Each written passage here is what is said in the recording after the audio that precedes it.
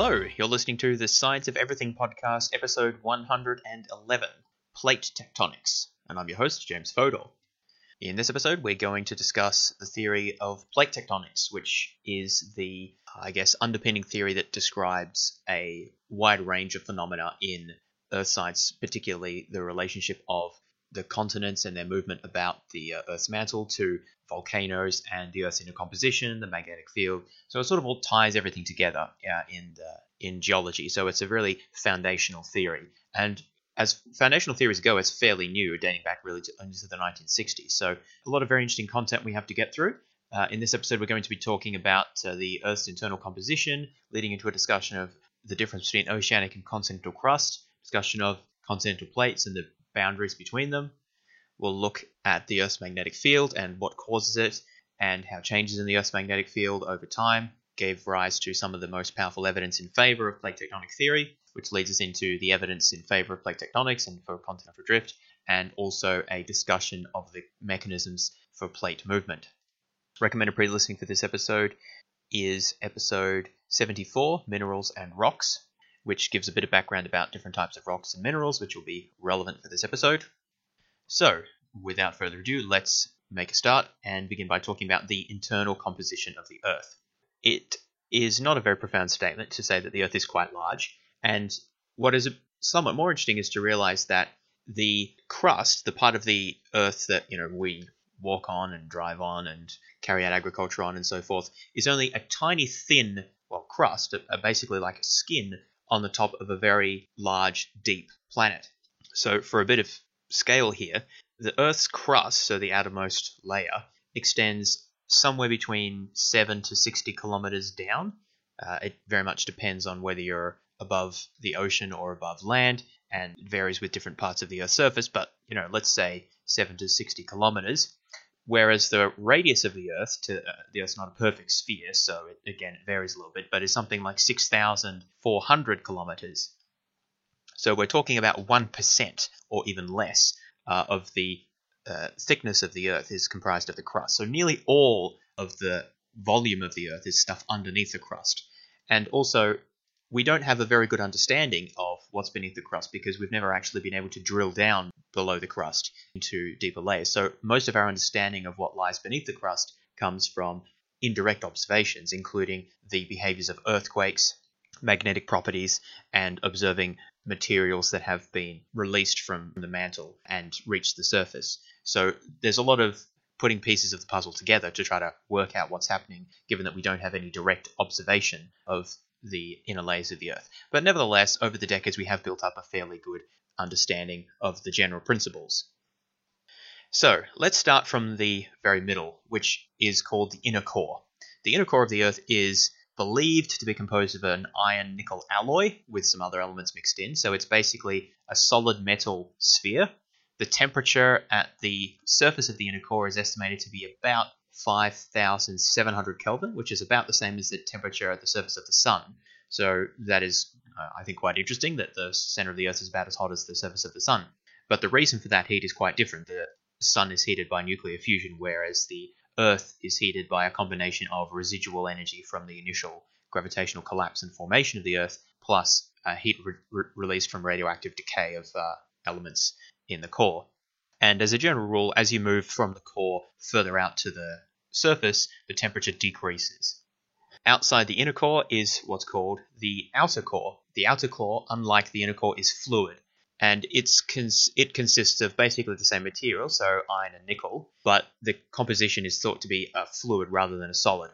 And the outer core extends from roughly 5,100 to about 2,900 kilometers below the Earth's surface, so kind of a similar thickness to the inner core. It's thought that motion of charges around the inner core is what gives rise to the Earth's magnetic field. So this region of the core is particularly important, but we'll come back to that a bit later in this episode.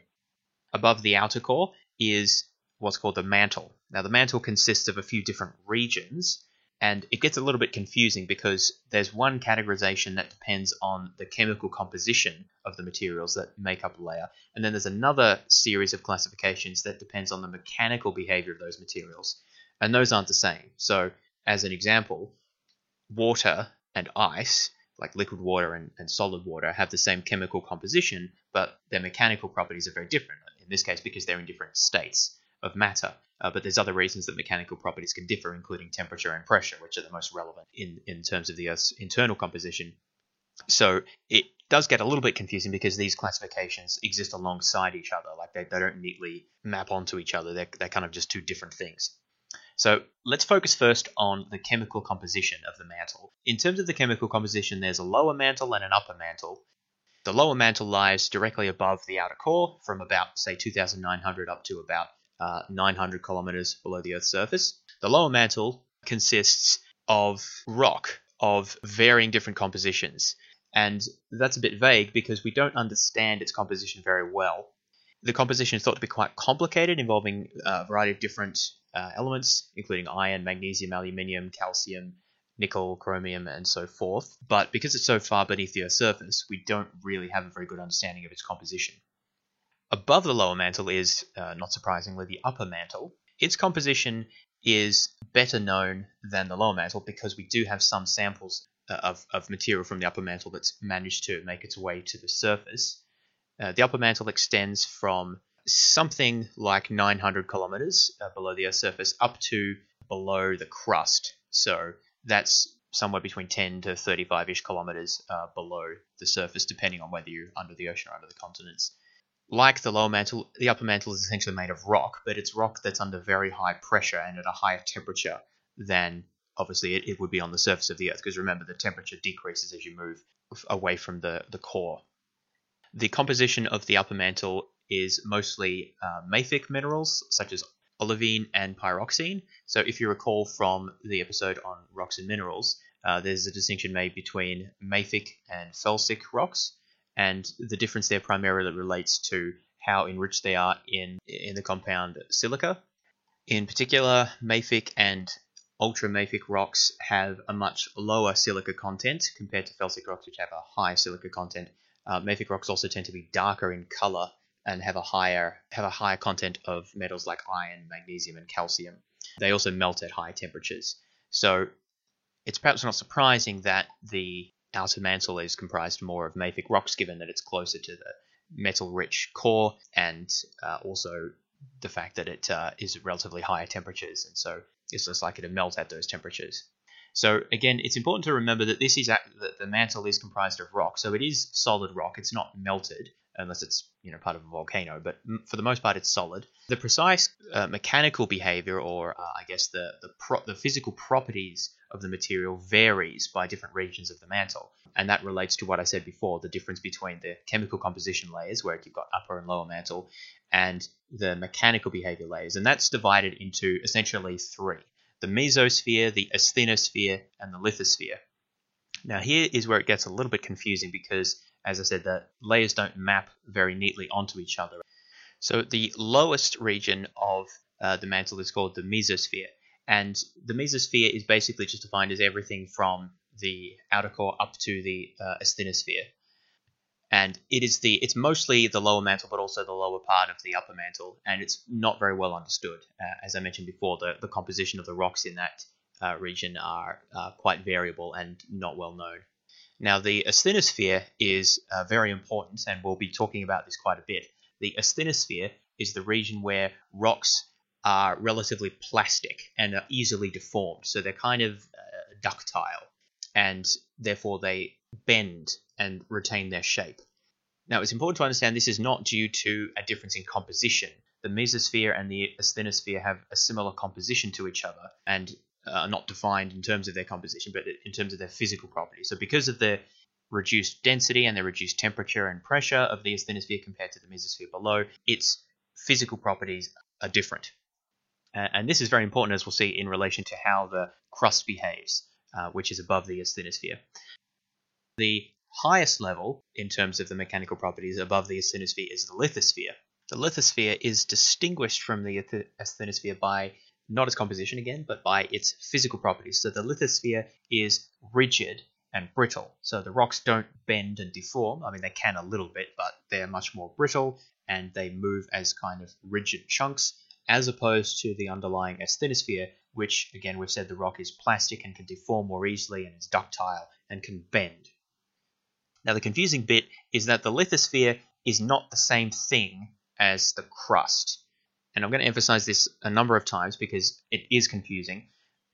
The crust is defined as the outermost layer or region of the Earth, which accounts for less than 1% of the Earth's volume, so it's really quite small, as I mentioned before.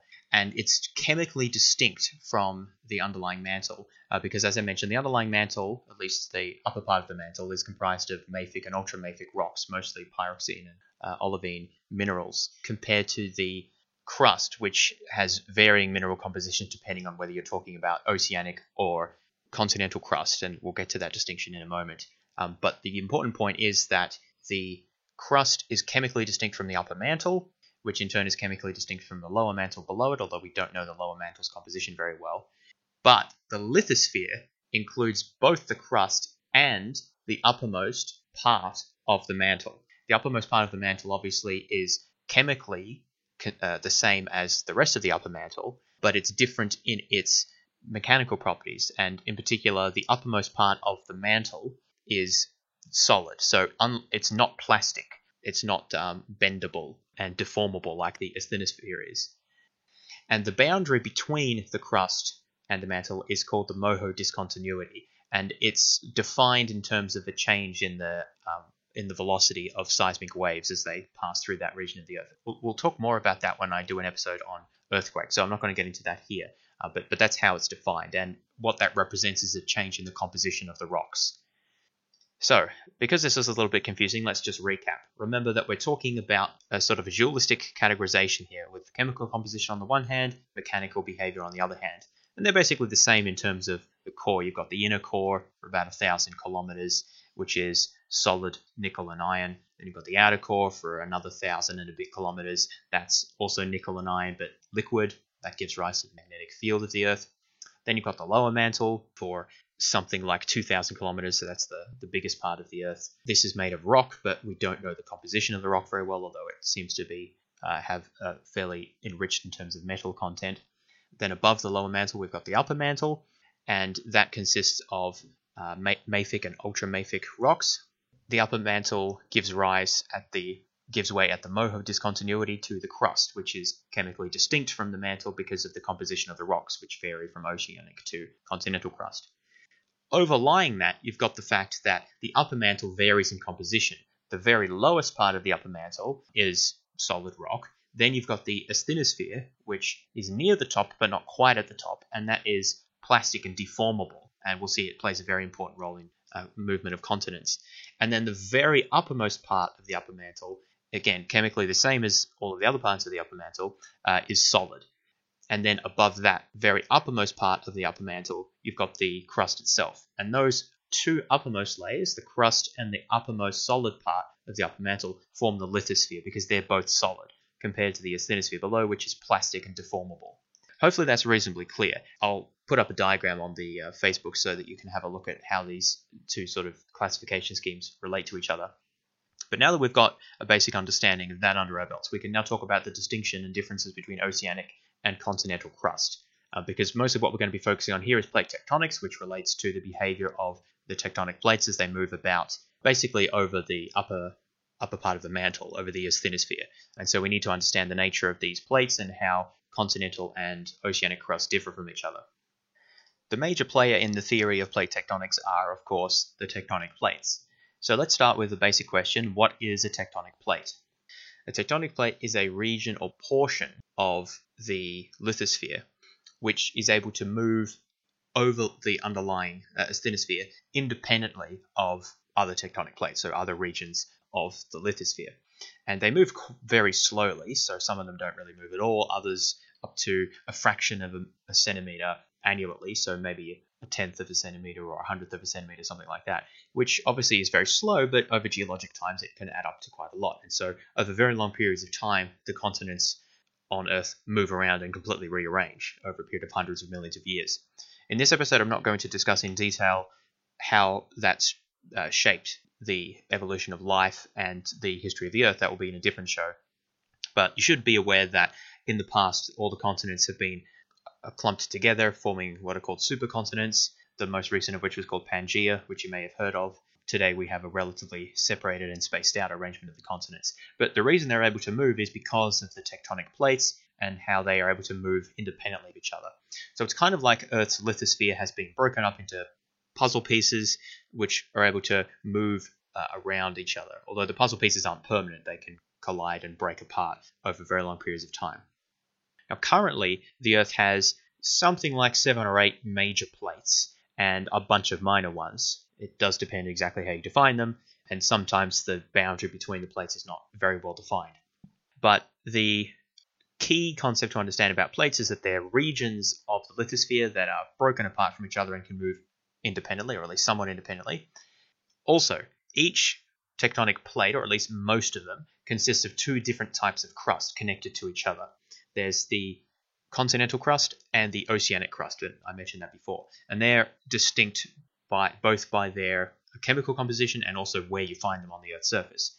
So the continental crust is comprised of igneous, sedimentary, and metamorphic rocks, and it forms the geological continents and also areas of shallow seabed close to their shores.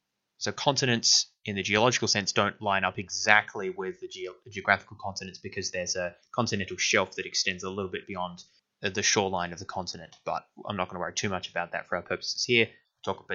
We'll talk about that more when we get to talking about the ocean. But an important property of the continental crust is that it's a lot thicker than the oceanic crust. So the thickness of the continental crust varies from about 25 to 70 kilometers. That's why when you give figures for how thick the crust is, it varies by a lot because the continental crust is quite variable in thickness. But it's uniformly a lot thicker than the oceanic crust, which is something like 7 to 10 kilometers thick. So about 3 to 10 times thicker than the oceanic crust. About 40% of the Earth's surface is continental crust compared to about 70%, which is oceanic crust. The reason why continental crust is a lot thicker than oceanic crust relates to the fact that it's different in composition. So continental crust is comprised of relatively felsic rocks. Remember, that means a high silica content, and that means they have a relatively lower density compared to the oceanic crust, which has relatively more mafic rocks, which again means lower silica content and a slightly higher density. If you recall, we mentioned before that the mantle, or at least the outer mantle, was comprised mostly of ultramafic rocks, which have very low silica content and are quite dense and have a very high melting point.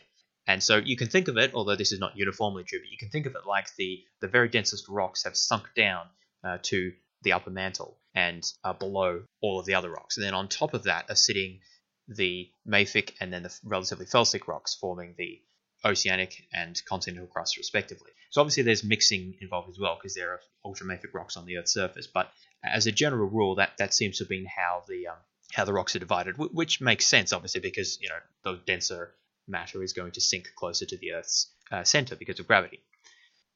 Because oceanic crust is denser, it sits lower on top of the underlying mantle, and conversely, continental crust, because it's less dense, sits higher. And that's why the oceans are on top of the oceanic crust. I mean, you might think it's in the name, but it sort of goes the other way around. The reason the oceans sit above oceanic crust is because they have high densities, which means they sit lower down on the underlying mantle, and therefore, being lower lying than the continental crust, the water on the Earth's surface, which obviously seeks the lowest level possible, lies atop the oceanic crust rather than the continental crust. Just so you have an idea about the major tectonic plates, I'll just briefly give a tour of some of the major ones, remembering that most plates are comprised both of regions of continental crust and also regions of oceanic crust, although there are some that are just one and some that are just the other. So there's a North American plate, which corresponds pretty closely to the North American continent, plus a bunch of the western part of the North Atlantic, although a bit confusingly, the North American plate also includes a little bit of the easternmost part of Russia. There's also a South American plate, which lines up pretty well with South America and also includes kind of half of the South Atlantic Ocean. There's an African plate, which is Africa plus regions of the ocean kind of that surround Africa. There's a Eurasian plate, which is a very large plate which encompasses Europe and most of Asia, except that little bit that I mentioned in the Far East and Siberia, which is actually part of the North American plate, and also India, which gets its own plate. It's one of the smaller ones. There's also a plate which is called the Arabian Plate, which covers the Arabian Peninsula and also the Persian Gulf. There's a Caribbean Plate, which is quite small and covers part of the Caribbean. There's an Australian Plate, which covers Australia, part of New Zealand, Papua New Guinea, and also much of the Indian Ocean and parts of the Southern Ocean as well. And there's also a Pacific Plate, which encompasses most of the Pacific Ocean, although not quite all of it. It abuts against the western coast of the North American plate, which is what gives rise to the earthquakes that San Francisco is famous for. There are a few other places as well. Antarctica has a plate, and there's some smaller ones, but that gives you some idea. So it's interesting that they generally align, broadly speaking, with the continents, North and South America, Africa, Eurasia, and Australia, and Antarctica, although there are some exceptions like Caribbean plate and Arabian plate and Indian plate and so on. And boundaries between plates are typically locations of relative both tectonic and also volcanic activity. And this gives rise to what's called the Pacific Ring of Fire, which is the sort of ring that surrounds the Pacific from Japan, the Philippines, down through Solomon Islands, New Zealand, and then also the western coast of the US.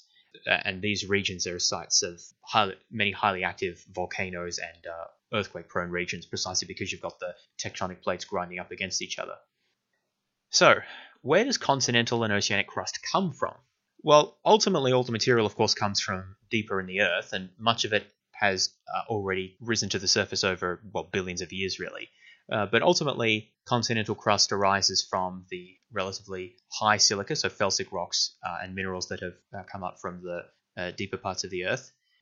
The main way in which new continental crust can be produced these days is when you have subduction, which we'll talk about later, but basically that means destruction by burying itself into the mantle of oceanic crust, which causes the lighter material to melt first. So you remember I said that felsic minerals, higher silica content, have a lower melting temperature, which means that they melt first as they are buried into the mantle. The melted rock rises up in plumes of magma, which then, if it comes into contact with the continent, will then eventually cool and sort of add to the continental crust. And so in this way, you can get sort of differentiation of the relatively more felsic parts of the relatively more felsic minerals of the oceanic crust.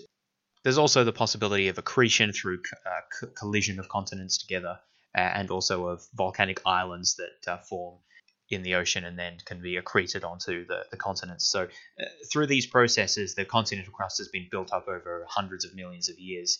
It's not known whether the overall amount of continental crust has been increasing over the last few hundred years, or whether it's sort of fairly stable, at least in relatively recent geological time. Obviously, that's not something that happens in any human scale. Now, unlike continental crust, which typically is very old, oceanic crust is always quite new. And when I say quite new, I mean created within the last few 100 million years. The reason for this is because oceanic crust is constantly being sort of created and then destroyed and recycled in a process called seafloor spreading. Now, we'll be discussing this a little bit more just momentarily, so I don't want to quite get into this at the moment, but just bear in mind that continental crust is generally quite old, much of it is billions of years old, and is probably, on the whole, not being continually created, whereas oceanic crust is typically quite young, only a few 100 million years old at most, is involved in a continual process of creation and destruction under the oceans.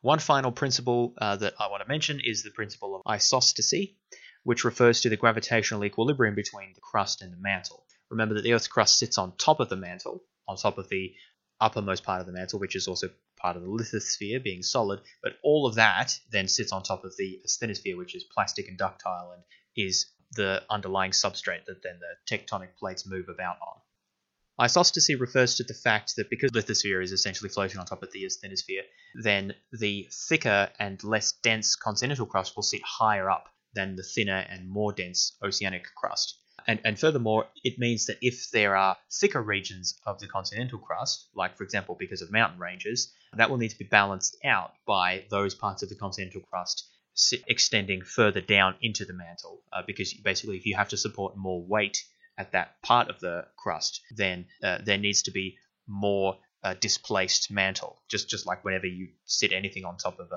water, that you're floating on water, the buoyancy force is equal to the mass of the displaced material. So if you want to support a more floating mass, then you have to displace more material. So it's the same thing with the continental crust. Basically, if there's a mountain range, then if that region is in equilibrium, then that region of the crust must extend further into the mantle. Not all regions are always in isostatic equilibrium. That is something that occurs over time. So if a mountain range forms, then that region will tend to sink over time further into the mantle. Or equivalently, if there's a region in which a glacier has melted, then weight has been removed and that region will gradually rise over time. And this is called glacial rebound, which is something that happens at the end of an ice age. So this is quite interesting, and so something that's maybe not obvious that shapes the landscape over time. Having discussed the basic idea of what tectonic plates are and the difference between the oceanic and the continental crust and a bit about how they're formed, now I want to talk about what happens at plate boundaries. And this is kind of where the interesting stuff happens when tectonic plates collide, or at least come up against each other. Now, the first type of plate boundary that I'll talk about is a divergent plate boundary. This is when the two plates are moving apart from each other. This mostly happens along boundaries between tectonic plates in the middle of the oceans. There are some divergent boundaries that occur through continental crust, but mostly it occurs in regions of oceanic crust. And the reason for this is because of the mechanism of seafloor spreading that I mentioned before. So here's how it works. There are particular regions along the Earth's surface where there are plumes of magma. These are called hotspots that project up to the Earth's surface, or nearly to the Earth's surface. And as they do so, of course, they're bringing up magma. They're bringing up molten rock, essentially, and that has to go somewhere. So that rock, sometimes it erupts in terms of volcanoes, but often it just kind of comes to the surface and then pushes to the side the plates on either side. Obviously, they're going to, these hotspots sort of push up at weak spots, and this is at the boundary of two tectonic plates. So if you have two tectonic plates next to each other, meeting in the middle of the ocean, where they each consist of oceanic crust, so two bits of oceanic crust from different plates next to each other, under that is an upwelling of magma, or in many positions at least, there's an upwelling of magma from further down in the mantle. That upwelling magma pushes the two plates apart from each other, and then as the magma sort of reaches the surface, or at least close to the surface, it cools and solidifies and kind of adds on, forming a new region of oceanic crust. So this is why this is called a divergent boundary, because the plates are being pushed apart and then kind of also accreted onto at either end. And this occurs at what are called the mid-ocean ridges. If you look at maps of the surface of the ocean, what you'll find is that there are series of mountains on the ocean floor. They don't project over the surface of the ocean, but you can see them if you map the ocean floor. And these extend, probably the clearest example is right down the middle of the Atlantic Ocean, because basically right down the middle of the Atlantic Ocean is where a number of tectonic plates meet each other. In the north, it's the Eurasian and the North American plate, and then further south, it's the South American and the African plate. And at those regions, you have a series of mountains. And those mountains are basically a product of the fact that this whole big line is a giant divergent region where the plates are moving apart from each other, and in the middle is upwelling magma, which is forming basically new rock and accreting onto the oceanic crust on either side. As it does so, it pushes the plates apart. What's interesting is that this happens in a very systematic way. So what has been discovered is that the material of the oceanic crust the closest to the mid-ocean ridges is very new. If you move just a little bit further away from that, it's slightly older. Move further away from that, slightly older again, and so on and so forth, until you get as far as you can to basically where the oceanic crust meets the continental crust of that tectonic plate, or possibly a different tectonic plate, and that will be the oldest oceanic crust that is found. So it's a very consistent relationship. The further you move away from that mid-oceanic ridge, the older the crust gets. And the way that this is determined, like you might ask, well, how do we know how old the crust is? The reason is because we can detect a banding pattern in the alignment of magnetic domains in the minerals in those rocks. So we can do this by basically measuring the orientation of the magnetic field of the minerals that were crystallized when those rocks solidified. And what we find is that exists in a banded pattern. So sometimes basically it's pointing to the north and sometimes it points to the south, or the North Pole and the South Pole. And the reason for this is because of a phenomenon that the Earth's magnetic field flips polarity periodically. And this is something we'll talk about in a little bit more when we get to talking about the causes of the Earth's magnetic field. But basically, throughout history, the polarity of the Earth's magnetic field shifts randomly from sort of pointing to the north to pointing to the south and so forth. And this can be observed if you look at the banding pattern of the frozen alignment of the magnetic domains frozen in the rock and the oceanic crust. And by observing the patterning of the flipped orientations and then correlating that against other rocks, particularly the continental crust, and other records that also preserve a record of the flipping polarity of the field, we can determine the relative age of the rocks. And what we find is that there is a very regular banded pattern where you see that this flipping pattern matches up pretty much exactly with the distance away from the mid-Atlantic ridge. And really the only way that you can explain this is that new crust is being created at the mid-oceanic ridge, that is at the boundary between the tectonic plates, and is pushing the plates apart, so that the further away you get, the older is that crust. And eventually that crust is destroyed when it moves to a boundary with the continental crust. We'll talk about that in a moment. But this discovery of seafloor spreading was basically the key discovery that was necessary for scientists to accept plate tectonics. Because you may know, I'm not going to get into the history here, but the theory of continental drift, that the continents were moving around, was developed I think early in the 20th century, but it lay kind of dormant and widely ridiculed actually for decades, because geologists thought, well, this is a silly idea. How can continents move? There's no known mechanism for that, and there are a bunch of other problems. And that there wasn't really very strong evidence for it until seafloor spreading was discovered in the 60s. So this is one of the sort of biggest milestones in the history of geology, I would say, this discovery. So very important to understand how that works. And this, of course, is the reason why oceanic crust doesn't get very old, because it's constantly being created along the mid-oceanic ridges and then destroyed through a process called subduction. So that's now the next process that we'll move to. So remember, we're talking about the different types of plate boundaries, and the first we started talking about was a divergent boundary, where you have upwelling of material from the magma, and then that pushes the plates apart and forms new material. Mostly this happens at boundaries between oceanic crust, although not 100%. That's a divergent boundary. Another important type of boundary between tectonic plates is called convergent boundary. Obviously, that's when plates are coming together towards each other. And when this happens, you usually get a phenomenon known as subduction. Subduction occurs at convergent boundaries in which one tectonic plate is forced under another and sinks into the mantle as they sort of come into each other. Now, because oceanic crust is, as we know, denser and also sits lower on the underlying mantle in comparison to continental crust, when you have continental crust and oceanic crust converging together, the oceanic crust pretty much always subducts under the continental crust. You can also have subduction of one oceanic plate or region of crust under another, so that's also possible, but it's just that when you get oceanic converging with continental, the oceanic will almost always subduct underneath the continental. So basically, this means that the oceanic plate is forced under the other one. It buries itself down into the mantle as it's pushed further and further down, and then gradually it kind of melts and is destroyed and is mixed up with the rest of the mantle. So this is how oceanic crust is destroyed. I mentioned that it's created at the mid-oceanic ridges via seafloor spreading. It's destroyed primarily through subduction underneath either other oceanic crust or also under continental crust. Now, I mentioned before that when subduction occurs, what tends to happen is that the relatively more volatile materials that are incorporated into the oceanic crust, such as the more felsic minerals, in addition to the water that's brought in, because it's oceanic crust, so there's some water that's brought in, the increased temperature and pressure leads to this water being squeezed out and kind of boiled out, as well as some of the other volatile minerals being pushed out, forming plumes of magma, which then rise up to the surface. So basically what's happening is the oceanic crust is being subducted down, it's being pressurized, heated up, squeezed, and in that process, water that's been imbued in the minerals, plus some of the more volatile, generally more felsic, having a lower melting temperature, minerals come up, they melt and form plumes, which then rise to the surface and form volcanoes.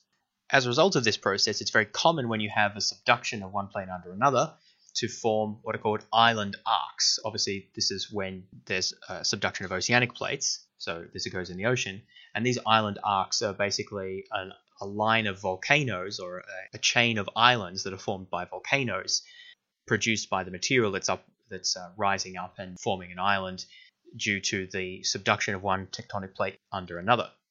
And some famous island chains that are formed in this way include the Aleutian Islands and the Kuril Islands, all of Japan, as well as the Ryukyu Islands, the Philippine Islands, and the Andaman Islands of India, and various islands around the Solomon Islands, Papua New Guinea, New Hebrides, and Tonga.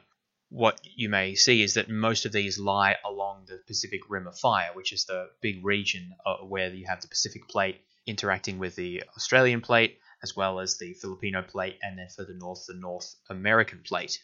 So all of these regions have given rise to important island chains as a result of the volcanoes spewing out material that then can form new regions of continental crust. A related phenomenon is called a hotspot. Now, this is basically the same thing, a volcano spewing out material which then forms an island, except the difference is that they're not produced by subduction. Instead, they're thought to be formed by a region of the underlying mantle that's just unusually hot, hence the name hotspot. As far as I can tell, this is a bit controversial as to exactly how they're formed, but the idea is that there's a region of the Earth's mantle that continually produces unusually sort of hot upwellings of material, and these kind of burst through at particular parts of the Earth's surface. It could be under the continental crust or it could be under oceanic crust. And as the tectonic plate moves across the mantle relative to that hotspot, which is sort of fixed relative to the mantle, at least relatively speaking, the hotspot's position on the Earth's surface moves. So it's not that the hotspot moves, it's actually more that the tectonic plate moves across the hotspot. This is how you get other island arcs, such as the Hawaiian Islands or Iceland, and Yellowstone is also thought to be one of these. But the Hawaiian Islands are a very good example because they lie near the middle of the Pacific Plate, so you can't explain them in terms of subduction. Instead, they're thought to have been formed as a result of this hotspot, which still gives rise to active volcanic activity in that region today. And it is also why you can see that there's a sort of a series of islands, and there's also other islands and atolls that extend beyond the current day main Hawaiian Islands that were produced as a result of the hotspot being in relatively different locations as the tectonic plate has moved. So the Pacific Plate's moving today to the northwest, and that's why the chain of the Hawaiian Islands is kind of directed from the northwest down to the southeast, where the larger islands are today. So that can be explained by the relative motion of the Pacific Plate. So we talked about divergent boundaries and convergent boundaries. Another important type of boundary is called a transform boundary. So if a divergent boundary is when plates are moving away, and a convergent boundary is when moving towards each other, if plates are moving sideways relative to each other, that's called a transform boundary. So neither plate is being subducted under the other, nor is there a production of new material at the mid-oceanic ridge or similar. Transform faults usually give rise to a lot of earthquake activity because that's where you have essentially friction between the plates and they sort of move relative to each other and can produce significant activity at the Earth's surface, but they don't result in production of a new continental plate or oceanic plate material. Probably the most famous example of a transform fault, in this case a continental transform fault, is that which exists between the Pacific Plate and the North American Plate at the San Andreas Fault in California, which is a very large region where they kind of just move relative to each other and obviously produce a lot of earthquakes in that region.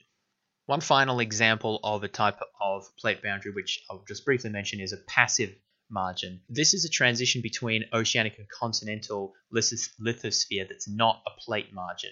So this is not exactly a plate boundary, but it's more just a transition between oceanic to continental crust that occurs in one tectonic plate. Because remember, a tectonic plate can be made up of different combinations of continental and oceanic crust. It doesn't have to be all one or all the other. Because they have different compositions, there is a sort of a transitional region of crust that connects the two. So remember, oceanic crust is thinner and denser, whereas continental crust is thicker and less dense. So it does transition into the two, and there's sort of a little region of kind of like a trench that separates the two just between the ocean and the continent. And this region is where you typically, this is the region of the passive margin, and it tends to accumulate large quantities of sediments from the ocean and also from the continent, bringing sediments down and sort of accumulating there next to the oceanic crust. So again, there's no active plate boundary there, but it is still an important feature of the transition from continental to oceanic crust. We talked about convergent plate boundaries in the context of an oceanic plate and a continental plate, and where you have the oceanic crust, which subducts under the continental crust and gives rise to upwelling magma, which can form island arcs or just volcanoes if it's over a continental region. But it's also possible for two continental plates to have convergent boundary between them. What happens then? Well, that is a bit more complicated because usually, because they're both formed of lighter and thicker continental crust, usually you don't have full subduction of one under the other, or you might have a bit of partial subduction. But more what tends to happen is they just kind of crumple into each other and form a big mountain range because the material's pushed upwards. Some of it might be subducted, but a lot of it is just kind of pushed upwards and crinkles. And probably the best example of this is the Indian plate, which is moving northwards and pushing into forming a convergent boundary with the Eurasian plate. And this is the cause of the Himalayan mountain ranges, obviously the highest mountain ranges on Earth. They're formed by the buckling and pushing upwards of continental crust as a result of a convergent boundary. And this region is out of isostatic equilibrium because it's been pushed up so high. So over time, what we would expect is those mountain ranges to be eroded and also that region to sink a little bit lower on overlying asthenosphere. Okay, so that concludes the discussion of the different types of plate boundaries and how that relates to seafloor spreading and volcanoes and island arcs and so forth. Now I want to talk a little bit about Earth's magnetic field, because I mentioned before that this is produced by the liquid iron and zinc metals in the outer core, but I didn't really explain how. And partly that's because we don't really know how. It's only been in the last few decades that we've got some understanding of how this might work. It's not something that can be directly observed, as I mentioned, because we don't have access to anything further down than really the uppermost part of the mantle. And so primarily our understanding of the behavior of the liquid outer core is based on computer simulations. But it's thought that what happens is you have electric currents being formed as a result of the convection currents formed in the mixture of molten iron and nickel that's in the Earth's outer core. So as the convection currents are sort of swirling around, carrying heat away from the inner core up towards the mantle, they combine with the Coriolis effect of the rotation of the Earth to kind of twist around. So you don't just have simple rolling convection currents, but they form complicated twisting sort of helical patterns. And it's this complicated motion of charged particles around the Earth's core that gives rise to a magnetic field. We know that moving charged particles give rise to a magnetic field. That's a basic principle of electrodynamics. The process that's thought to be at work here is called a geodynamo. And this is something that I don't understand very well, and I don't think is understood very well, but I thought I'd mention that. But for the long and short of it, it's complicated coiling motions of currents moving in the Earth's liquid outer core that gives rise to the magnetic field that surrounds the Earth. And as I mentioned, the polarity of that field spontaneously flips periodically over geological time. It often takes tens or hundreds of thousands of years, but it can be millions of years sometimes, or it can be shorter. It's highly variable, and it just seems to occur spontaneously without any particular reason, just because of the kind of chaotic motion of the liquid moving around. Contrary to popular belief, the magnetic poles of the Earth don't line up with the geographic poles. So currently the north magnetic pole of the Earth is located somewhere in northern Canada. And also they move around. So the location of the magnetic poles wander spontaneously. So this is different from flipping the polarity. That's when the north and south flip between each other. But every year they move around, and they've been moving quite a lot in recent years, I believe. So that doesn't normally matter for using a compass very much, because they still point more or less in the direction of north. But there are places on the Earth's surface where if you use the compass, it would actually point to the south, or it would point east or west, depending on where you're standing. And I mentioned before that the spontaneous reversals of polarity of the magnetic field are recorded in the formation of the banded pattern of the ferromagnetic minerals in the oceanic crust. Not just in the oceanic crust, but particularly there, which then it can be measured in terms of which direction they're pointing in, giving rise to the banded pattern, which was used to discover seafloor spreading.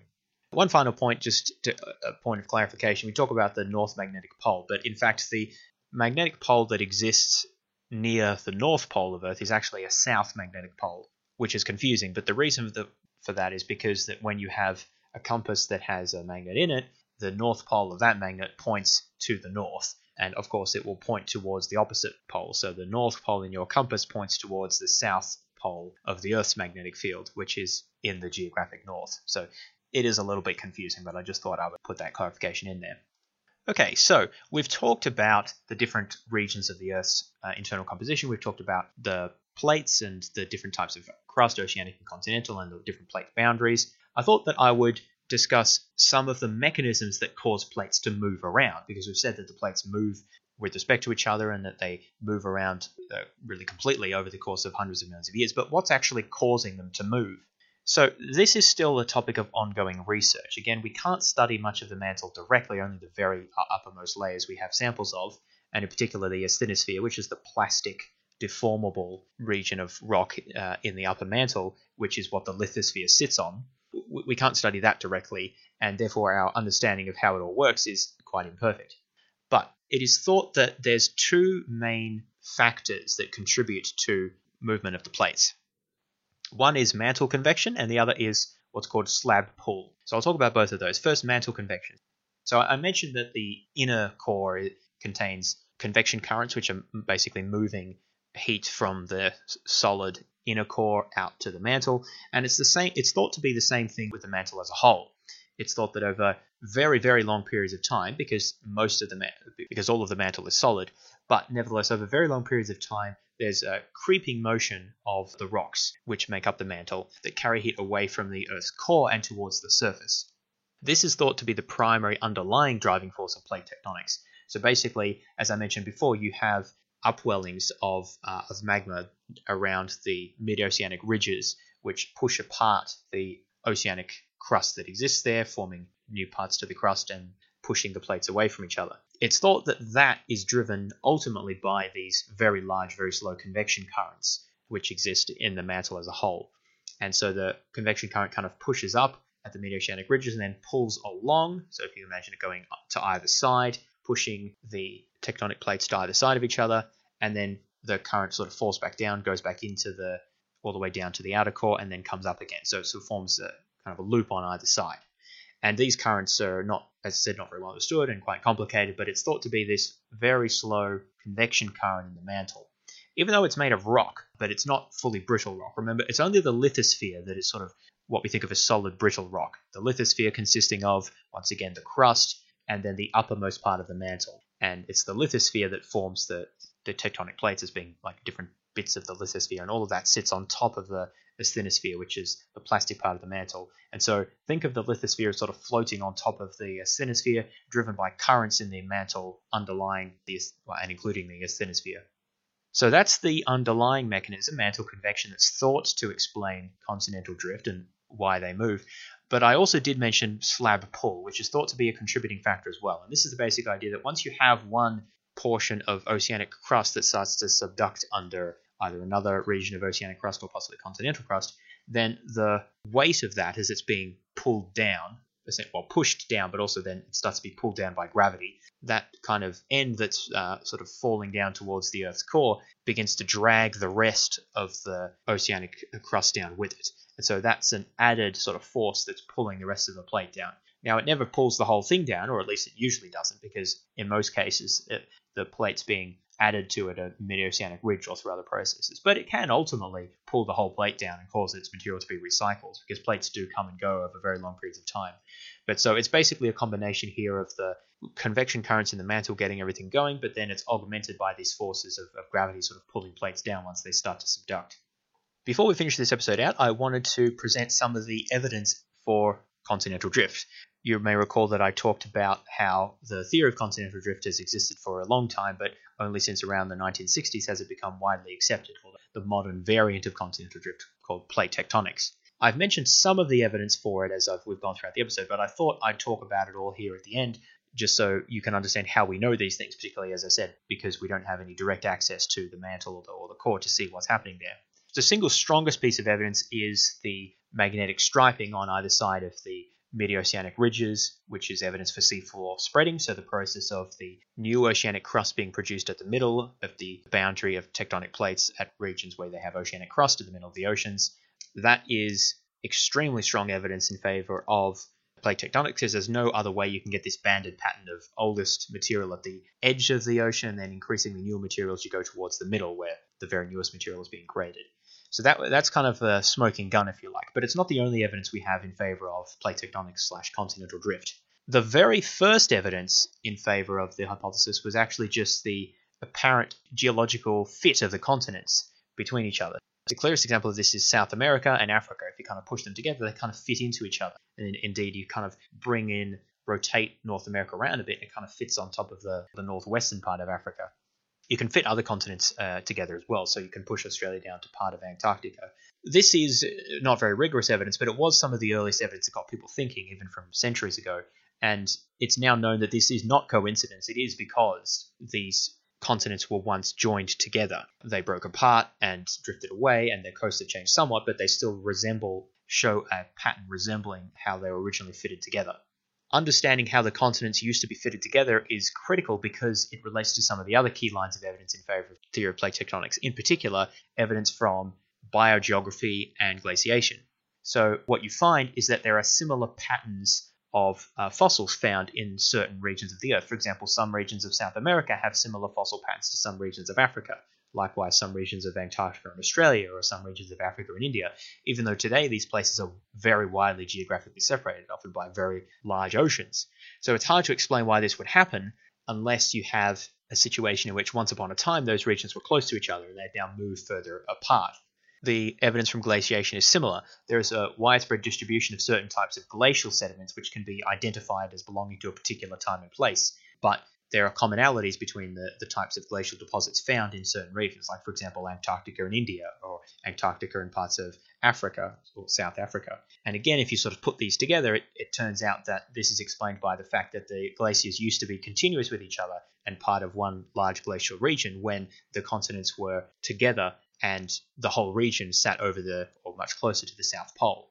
Another piece of evidence in favor of the theory of tectonic plates is the apparent polar wandering. We can use patterns of magnetic domains that are frozen into old mineral deposits at the time those minerals crystallized, and they will be directed either towards the north or the south. And what we can do there is not only observe the flipping of the polarity of the Earth's magnetic field, as I mentioned before, but you can also see what direction the north or south pole was relative to those minerals when the minerals were laid down. And what we find is that the poles apparently wandered over time. Again, we're not just talking about the flipping of the polarity here, we're talking about the fact that they seem to move all over the Earth, even more than the pole already wanders today. And the best explanation of this is that, in fact, it's not the poles that have wandered. It's not like the north or the south magnetic pole was ever on the equator or something like that. Rather, the tectonic plates have moved. So they were laid down at a place where it made sense, for the minerals to be oriented in a particular way. So they were originally pointing towards north, essentially, but then they've since moved and now they point in a completely different direction. And so, again, if you piece all these together and work it out, it is consistent with the pattern of distribution of the continents at different points in the past that's indicated by the glaciation and the biogeography and the geological fit. So all of these different pieces of evidence together, the glacial evidence, the biogeography, geological fit, the paleomagnetism, and the seafloor spreading, all point towards the idea that the continents do move relative to each other, and they have in the past existed at different locations relative to where they are today. And one of the major mechanisms for this is the production of new material at the middle of bottom of the oceans through the mechanism of seafloor spreading. So this forms the basic ideas of the theories of plate tectonics, which, as I said at the start of the episode, is kind of the underpinning of really much of geology today. So that concludes what I wanted to talk about in this episode. I hope you found that interesting. If you would like to support the show, you can jump onto Facebook and type in the Science of Everything podcast and give the page there we have a like. It's a good way to stay updated on what's happening and maybe get some extra visual material that I post there from time to time. You can also give the podcast a review on the aggregator site of your choice, such as iTunes or wherever else you download your episodes. If you'd like to get in touch with me, you can send me an email. My address is fods12@gmail.com. That's fods12@gmail.com. Always love to hear questions, feedback, or suggestions for future shows. If you would like to be particularly generous and financially support the show, you can click on the link that should be in the description to either become a Patreon supporter or give a one-time donation via PayPal. I've committed to keep ads off the show. I don't like ads much, and I think they're distracting, so I always appreciate anyone who is able to make a small contribution to help cover costs and also allow me to spend more time getting content out to you guys, and I appreciate all my existing patrons. Finally, before finishing up, I wanted to kind of add a little new segment to the show that I'll do occasionally at least. It's been suggested that I should mention what I'm going to be doing in upcoming episodes, and I've never really done this before unless I'm running a longer series, but I think it's a good way for people to kind of be invested and excited about what's coming up. So what usually happens is that I've got a few different projects in the works, and kind of depending on how things go and what materials I have and how much time I have and what interests are particularly burning at the moment, I'll get one or more of those out. So what I can tell you is not necessarily what the next episode will be, but I can tell you some of the projects that are in the works. So I have mentioned that I do intend to do another earthquakes episode following up from this. So that will happen at some point, but probably not for a little while. In terms of next episodes, probably the next episode will be an introduction to microbiology. I've been wanting to do that for quite some time. It's an area that we haven't really covered before, and it's somewhat topical as well at the moment, although I generally don't do topical episodes, but nevertheless, this is one that's been on the list, so look forward to that. We'll be talking about bacteria and viruses and all that stuff. In terms of what else is on the agenda, I am working on an episode on computational chemistry, in which we'll talk about how we estimate the structure and properties of molecules and more complicated atoms, and how we solve the Schrödinger equation for for multi-electron atoms and the difficulties there. That's more of a niche topic, but given the feedback I've received, I'm pretty sure there's a good fraction of you who really enjoy that kind of stuff, so keep an eye out for that. I also want to do a couple of episodes on the cell membrane, including the external cell membrane and the membranous structures that exist inside the cell. There's a lot of interesting stuff there relating to structure, functions, cell signaling, protein folding, and movement of materials around the cell. So that's another one that is on the agenda. So that gives you a few things to hopefully whet your appetite. And as these projects come to fruition, I'll make periodic announcements about other things that you can look forward to in future episodes. So that's enough for now. Thanks again for listening, and I'll talk to you next time.